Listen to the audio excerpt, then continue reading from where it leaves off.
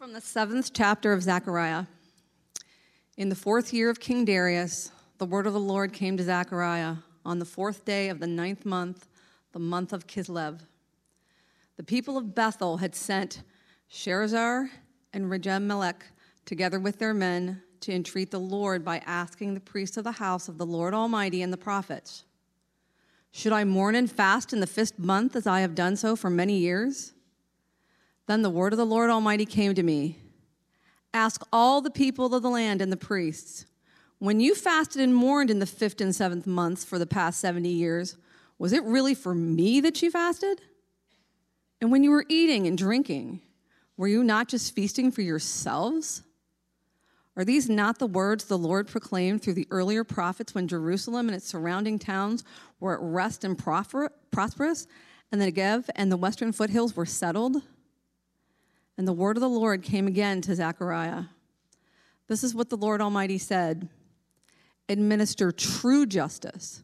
Show mercy and compassion to one another. Do not oppress the widow or the fatherless, the foreigner or the poor. Do not plot evil against each other." But they refused to pay attention. Stubbornly, they turned their backs and covered their ears. They made their hearts as hard as flint and would not listen to the law or the words that the Lord Almighty had sent by his Spirit through the earlier prophets. So the Lord Almighty was very angry. When I called, they did not listen. So when they called, I would not listen, says the Lord Almighty. I scattered them with a whirlwind among all the nations where they were strangers. The land they left behind them was so desolate that no one traveled through it. This is how they made the pleasant land desolate.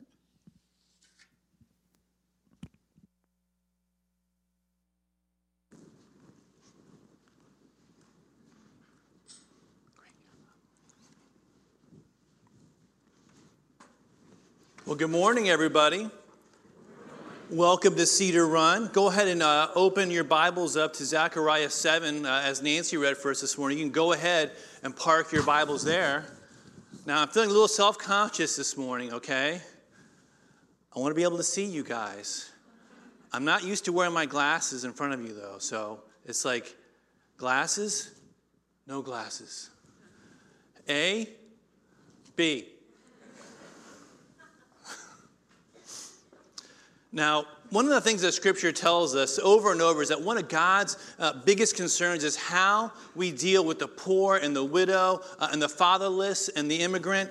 How do we bring a measure of justice and mercy to them in an unjust world? And if you spend any time in the Bible, you really can't escape it. God is always bringing it up. He's speaking through Moses and the Old Testament prophets. Jesus echoes all of this, and so did the early church. Now, Zechariah, he is a prophet, okay? So God is speaking through him, and one of the clues we have in our passages, he's always saying, "This is what the Lord Almighty says." So in the FBI, we used to call that an investigative clue. All right? So he's speaking for God. And by way of background, Israel has just gotten out of 70 years of Babylonian captivity. So they were in the penalty box. So you could definitely say that they had lost the culture, okay? They are back in their land. They're setting up their capital. They're rebuilding the temple. They're reestablishing the traditions of their worship. And a couple of guys from out of town, Bethel, okay? And Bethel is not some backwater. It's one of the holiest cities in Scripture. They come from out of town with a question, okay? It says, as it says in verse 3, "Should I mourn and fast in the 5th month as I have done for so many years?" So the congregation sends a couple of guys, probably the senior pastor and the associate pastor. So David and Mark, they went to Jerusalem to denominational HQ, but we're non-denominational, so sorry about that. So they say, what kind of music should we use? Should we have, should we have our communion before the message or after the message? Should we use smoke machines and lasers and stuff like that? What should our order of service be? And, after captivity like that, it might have been like a church replant, the numbers were down. They were always worried about making budget. And they're thinking, how do we get things going again? It's been 70 years. We're getting things going. And it sounds like an innocent enough question, doesn't it? Hey, should we cut this part of our worship out, or should we keep doing it? But Zechariah, he is not having it. These Old Testament prophets, they mean business, okay? So verses 4 through 6, here's what he says. He goes, "Then the word of the Lord Almighty came to me. Ask all the people of the land and the priests, when you fasted and mourned in the 5th month and 7th months for the past 70 years, was it really for me that you did that? And when you were eating and drinking, were you not just feasting for yourselves?" So God's reply to the question is, these ways you worshiped, was it really for me? That's a key question for today. Was it really for me? You guys might be saying by now, Blake, you just told us that this sermon was not about worship, okay? You said it was about the poor, okay? We're going to circle back, believe me. But the main thing to catch here is that Israel's worship throughout their history, it was always messed up. And God's always asking, was it really for me? Because they really weren't doing any of it for God. They were doing it for themselves. So they weren't worshiping God for who he is and out of this overflowing love for God. And he knew that. It's a rhetorical question. Instead, they were worshiping God for what he could do for them. And you can tell because they want to get out of captivity. So they're doing these traditions. They're fasting in the morning. And you would think it's just out of the repentance of their heart. Like, man, we really messed up. We need to get forgiveness for this. But they're really doing is, hey, maybe if we do these things, God will make God happy and he'll let us out of captivity. You can tell because they want to stop as soon as they get out of captivity. Here's what God's answer, verses 7 to 10. "Are these not the words the Lord proclaimed to the earlier prophets when Jerusalem and its surrounding towns were at rest and prosperous, and the Negev and the western foothills were settled? This is what the Lord Almighty said, administer true justice, show mercy and compassion to one another. Do not oppress the widow or the fatherless, the foreigner or the poor. Do not plot evil against each other." The Bible sometimes refers to ministry to the poor as justice. And like in the story of the Good Samaritan, sometimes that kind of ministry means mercy. So God responds, what I really want, rather than your worship set, the order of your worship is justice and mercy. Now, what does that mean? What does it mean when God wants justice and mercy from us? Well, I can tell you that it probably means at least 3 things this morning, okay? First, it means how do we love God through justice and mercy? Secondly,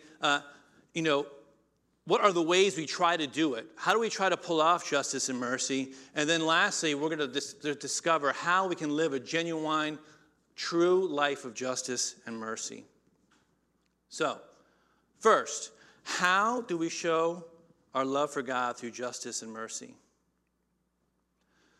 What God is saying here, he's saying, hey, look away from your fake fasts and your sad face emojis, okay?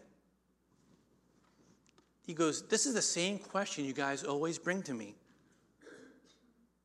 Even when things are good, when you're in the foothills and you're at rest and you're prosperous, you ask me the same questions. It's always the same one. In the Old Testament, Isaiah 56, Micah 6, Hosea 6. Check those out as your homework, okay? It says essentially, you fools, you bring your sacrifices to church. You're bringing your offerings. You're bringing all this religious ritual. And each time he says, you know what? I want you to look away from that, and I want you to look toward justice and mercy instead. Or you might say, okay, well, Blake, that's just the Old Testament.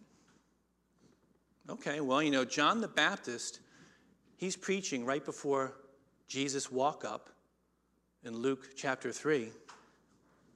And he says, prepare ye the way of the Lord. And you know what he does? The first thing he does is just yelling at the religious people. Right out of the gate, the Pharisees. He says, just because you guys go to synagogue doesn't mean you're right with God, you brood of vipers. It's always like building bridges, right? So the people are like, well, what do we do then? And John the Baptist says, you know what? If you got an extra shirt, if you got an extra coat or some food, go give it to somebody who needs it. It's pretty straightforward, isn't it? And Jesus says, you ask about traditions and worship, but if you don't love the poor, if you don't love the widow and the fatherless and the foreigner, if you don't love them, no matter what you say, you really don't love me. Did Jesus really say that? Uh-oh. Check out Matthew 25, starting in verse 41. Then the Lord will say, depart from me, you cursed, into everlasting fire. For I was hungry, and you gave me nothing to eat. I was thirsty, and you gave me nothing to drink. I was naked, and you did not clothe me. I was a stranger, and you did not give me shelter. I was sick and in prison, and you did not look after me. Read the second half of that at home tonight. But Jesus says, the way you treat the poor is the way you're treating me. Is those the wrong verses up there? I had to do it on the fly this week, so I was afraid that was going to happen. But Jesus says, he goes, if that's how you act toward the poor, what we have is just a formal relationship. You can take that down, bud. I think we're distracting everybody. Jesus says, if that's how you act toward the poor, what we have is just a formality. It may be filled with fasting and mourning, but you don't have a relationship with me. So being socially conscious and caring about the poor and doing things for the poor is a sign of real faith. And it's a sign of a real connection with God. Like James in Faith and Works, right? You can't have one without the other. So you can have a kind of justice without the gospel. And we'll talk about that in a few minutes. You can have a certain kind of justice without the gospel. But you cannot have the gospel without justice. Now, those are tough words. But at the very least, we can be underdeveloped Christians. We can be spiritually underdeveloped. You guys remember the 80s when Arnold was all the rage, right? All these dudes in the gym, they're getting all huge and massive, right? They're pounding creatine and their protein powder, and they're massive. But they've got these little tiny baby stick legs, right? Because they weren't working out their whole body, right? They're tottering around on these gigantic bodies. Their legs could barely support the weight. As Christians, sometimes we get that way,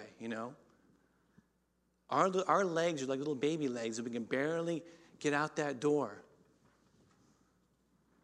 But Jesus says, go and learn what this means. I desire mercy and not sacrifice. Or as the Message Bible says, we are going to pump. Yeah, all right. Let's close in prayer. That brings me to my second point.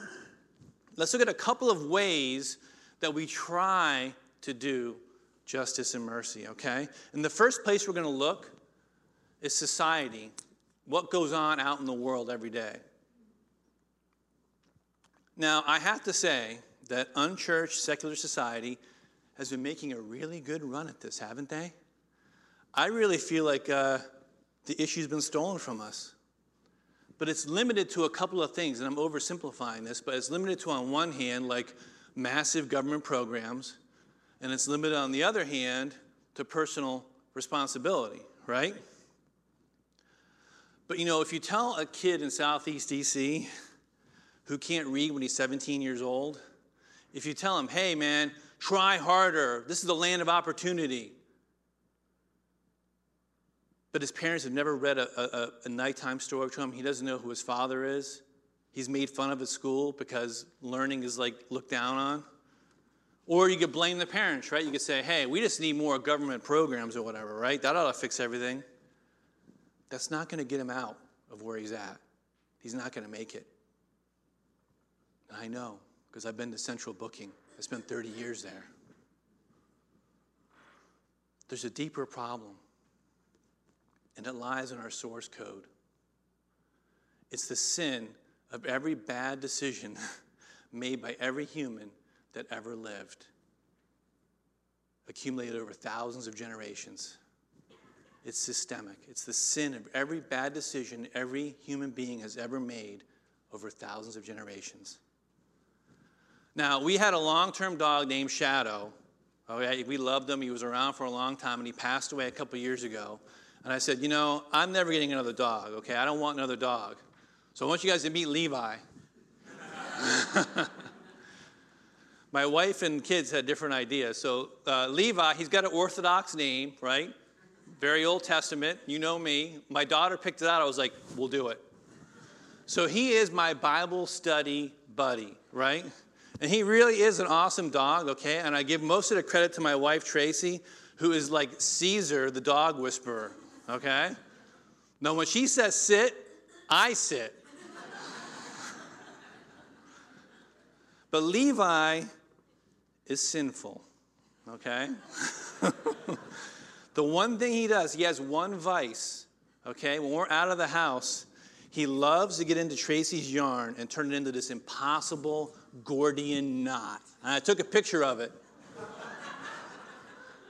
That was my living room the other day when I came home. But that's as bad as he really gets. He's really a good dog. Folks, poverty and oppression, it runs so deep, it's like one of Levi's knotted balls, but it's the size of a mountain. We're not going to be able to untangle it as human beings. We're not. So when Jesus says the poor will always be with you, that wasn't a throwaway line. We can't solve it on our own. Purely human solutions, it's what they call human secularism, just using that alone to make sure that things are better for people and that humans can flourish, it's not going to work. It's like putting a fresh coat of paint on rotten wood. Every year, without fail, I get a letter from my HOA, the dreaded Northern Virginia HOA. And it says, Mr. Dumais, you need to repaint your garage door. It's like every year, I got to repaint my garage door. It needs painting. Well, the big secret is it really doesn't need painting, okay? I need a new garage door. Every year, faithfully, I send my teenage son out there with a gallon of white paint. That's why we have them, right? But it's rotten to the core. It's 20 years old. It's about to fall off the rails, okay? But I'm able to fake it for one more year when Cullen goes out there, right? I want all of that. I want fresh paint, okay? I want the best minds. I want the best government programs. I want people to be responsible for their actions, okay? And those are all part of God's common grace. And they make it not as bad as it could be. Things could be a lot worse without that, couldn't they? But in truth, that fresh coat of paint looks good on the outside, but it's rotten to the core. We may be able to loosen that knot, but we'll never be able to untie it. So that's society. Now, the next place I want to look is the church. Okay, Christians in the church. Now, there are Christians and churches that are really good at this, okay? They're very engaged and they're running around and they're running themselves ragged and it plays really well with society and they're participating and they're doing their thing, okay? That's good. We like that. And there's churches that are more cerebral as well, okay? They tend to stay home more. They're the professorial types, okay? They are pious. And I don't mean pious in a bad way. I mean pious as in they're serious about God's word, right? We like that. They're serious about worship. They never miss a church. They never miss church on Sunday, right? And they're all in life groups. You can laugh at that. Unless you're not in a life group. Now, funny enough, these two types of Christians don't mix very well. They're always pointing fingers at each other. You're not doing enough Bible studies. You're not doing enough service. But you know what? Oftentimes, both are guilty because they're both trying to get closer to God by something they do.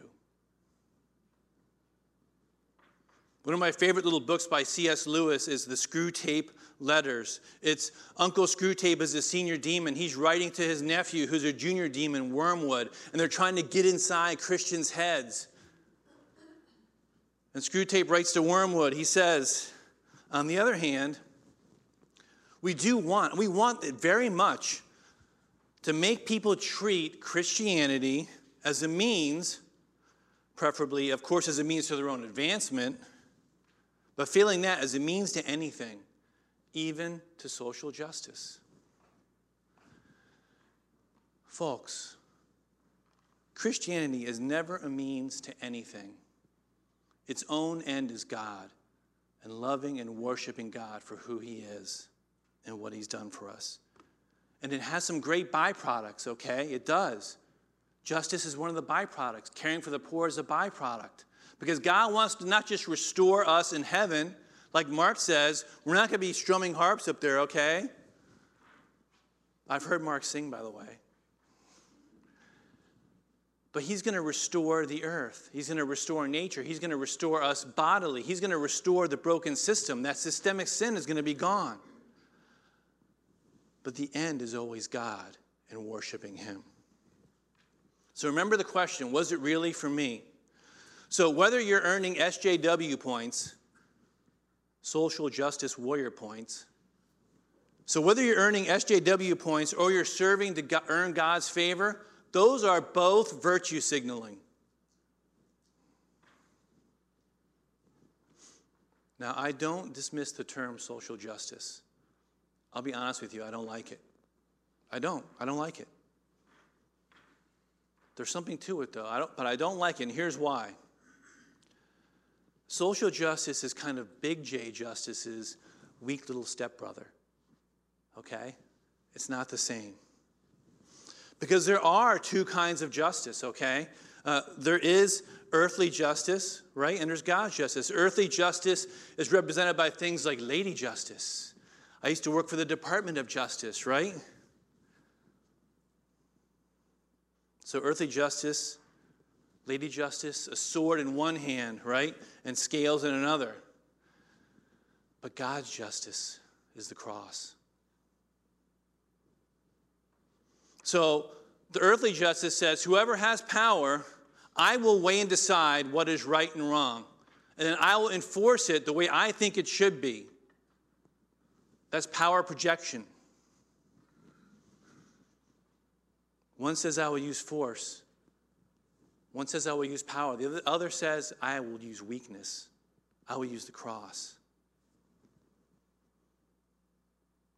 You guys remember many tekel uparshim, the finger writing on the wall in Daniel. I think it's Daniel. God says we have all been found lacking. We've all been weighed on the scales and found lacking. That's the translation. But you know what he says? I will pay the price for you.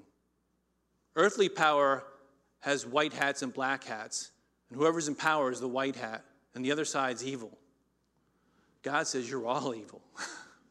He says you've all got issues, but you know what? I'm going to send my son in weakness. He's going to be physically poor. He's going to be oppressed. He's going to be the immigrant, the homeless guy that you pass on the street. I'm going to send him to be oppressed and poor so you can be spiritually rich. That brings us to our last point this morning. How do we live a genuine life of justice and mercy? How do we do it? Okay, so now, Blake, I got to come to church every week. That's 52 Sundays a year. I have to be in a life group. People, we're at 50%. Need to get higher. And now, so I got to go to church. I got to be in a life group. And now I've got to go serve the poor. How much time do I have? Okay, how many times do I have to serve at Salt and Light? Okay. How much time do I have to do to be in compliance with God?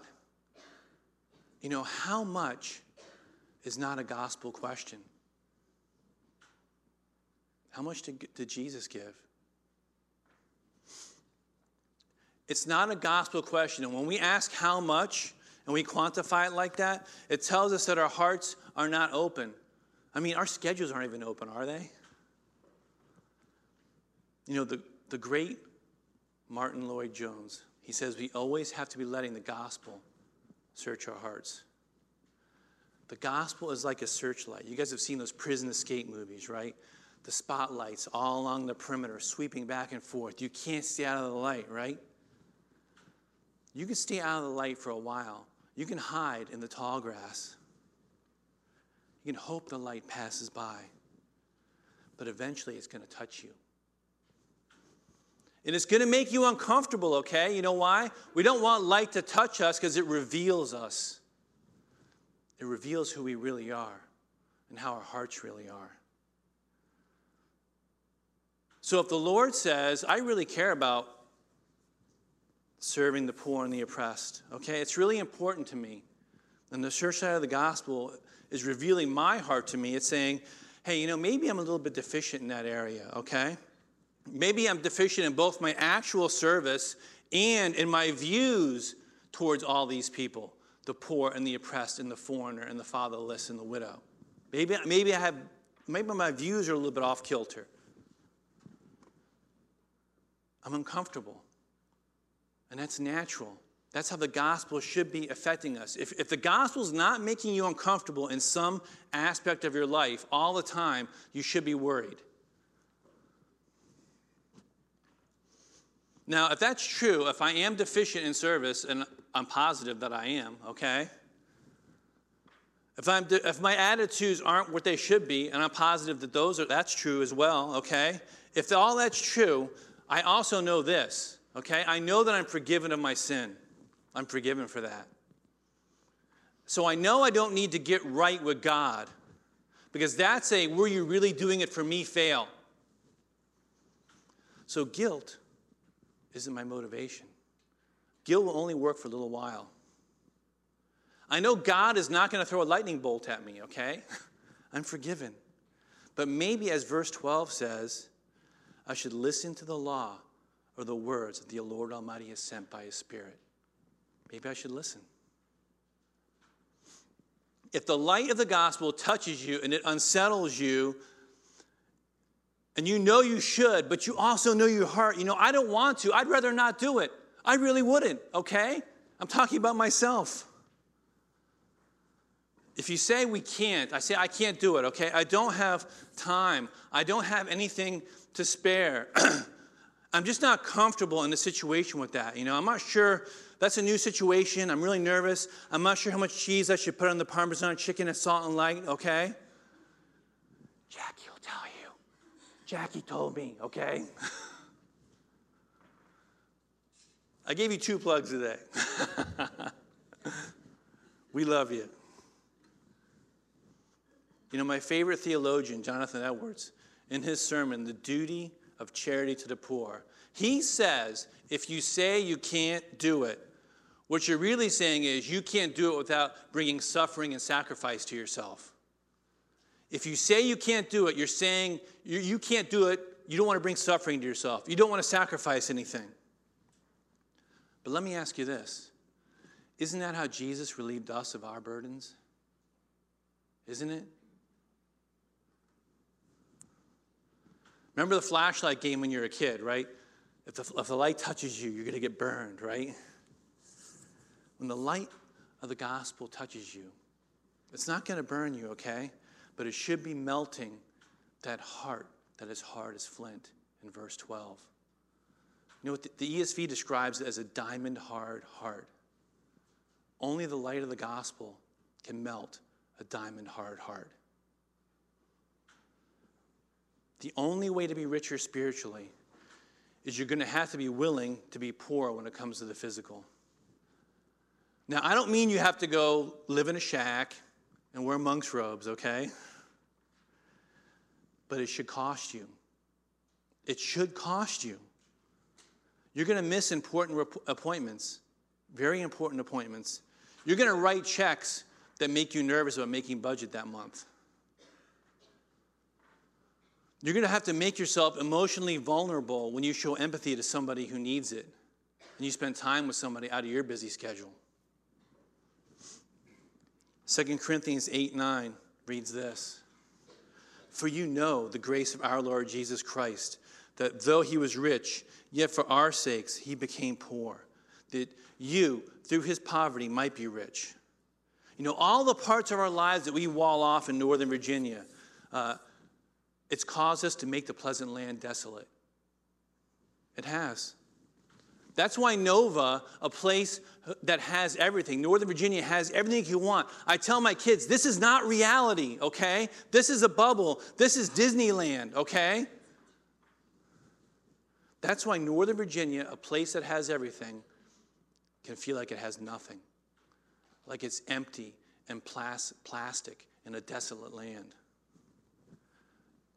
Back in chapter 2 of Zechariah, he has another vision. There's a man measuring Jerusalem to rebuild the walls. And the angel comes to Zechariah and says, stop.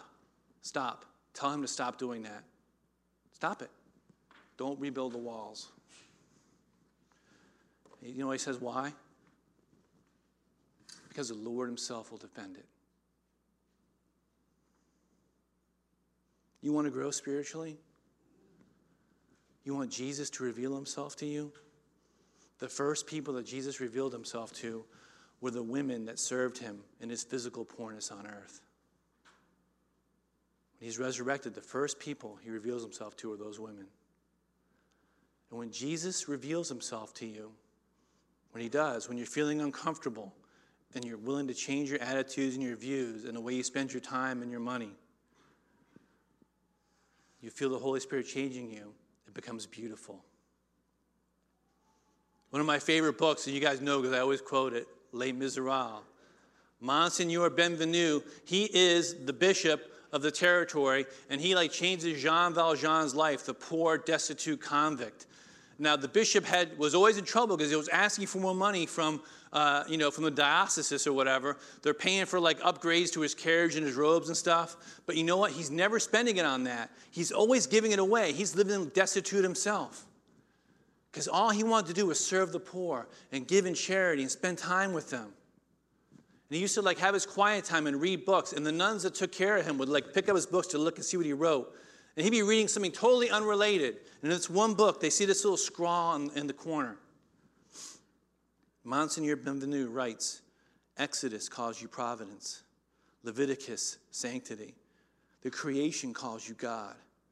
Man calls you Father. But Solomon calls you compassion. And that is the most beautiful of all your names. When you see the beauty, it's changing you. You come back in here to worship, then your worship is acceptable. I told you we'd come back around. Now, if you're here today and you're not a Christian, but you're trying to be more spiritual, right? Because that's a good thing, because even non-Christian people want to be spiritual. They do all kinds of spiritual things, don't they? And you're trying to be more caring for the poor, because that's a good thing, right? God has actually put that on everybody's hearts. You want to be more socially aware. That's good, okay? But if you've never accepted the richness that Jesus has to offer, you're doing it out of your own poverty. You're not going to make any headway. You may be good for a little while, but you're going to run up against the wall eventually. You're going to get frustrated, okay? You're going to turn into a cynic. Why? Well, the other only novel I ever read, all right? Crime and Punishment. Raskolnikov is the main character. He is dirt poor. The clothes are literally rotting off of his body. He's starving to death. He's like a student who's starving to death in Russia. And they spend chapters building this up. I'm like, oh my gosh. This guy, eat. Get something to eat. So this lady runs into him, and she hands him these gold coins. I'm like, oh yes. Raskolnikov's going to be able to pay his tuition and pay his rent and, go to Old Navy, right? Here's what he did. He opened his hand, stared at the coin, swung, and threw it into the water. Then he turned and went home. It seemed to him that at that moment he cut himself off, as with scissors, from everyone and everything. Christ gives us riches that would change our lives. But when we turn away from him, we cut ourselves off. And if you are a Christian, the Gordian knot begins to loosen. The legend of the Gordian knot is King Gordius ties this impossible knot, and he prophesies that whoever untangles it will become ruler, okay? So Alexander the Great, he's great, isn't he? Alexander the Great. He strides up, sees the Gordian knot, he shrugs his shoulders, takes his sword out, cuts it right down the middle. All right, how hard was that? The only one who can cut through the Gordian knot of oppression and poverty is Jesus. And he's also the only one that can help you to loosen the knot for the right reason and answer the question, was it really for me? Let's pray. Heavenly Father, Lord, we thank you so much for your word. We thank you for the opportunities you give us. We are one of the richest communities in the world, Lord. We have more resources, more comfort, more convenience than anyone in history. Help us to be open-handed, Lord. Give us a heart for mercy and justice, Lord. Help us to make ourselves increasingly more uncomfortable, Lord. Even if it's just baby steps, help us to open our hands and our hearts, Lord, and our schedules, Lord, so we can spend time with those who need us, Lord. We pray these things in Jesus' name. Amen.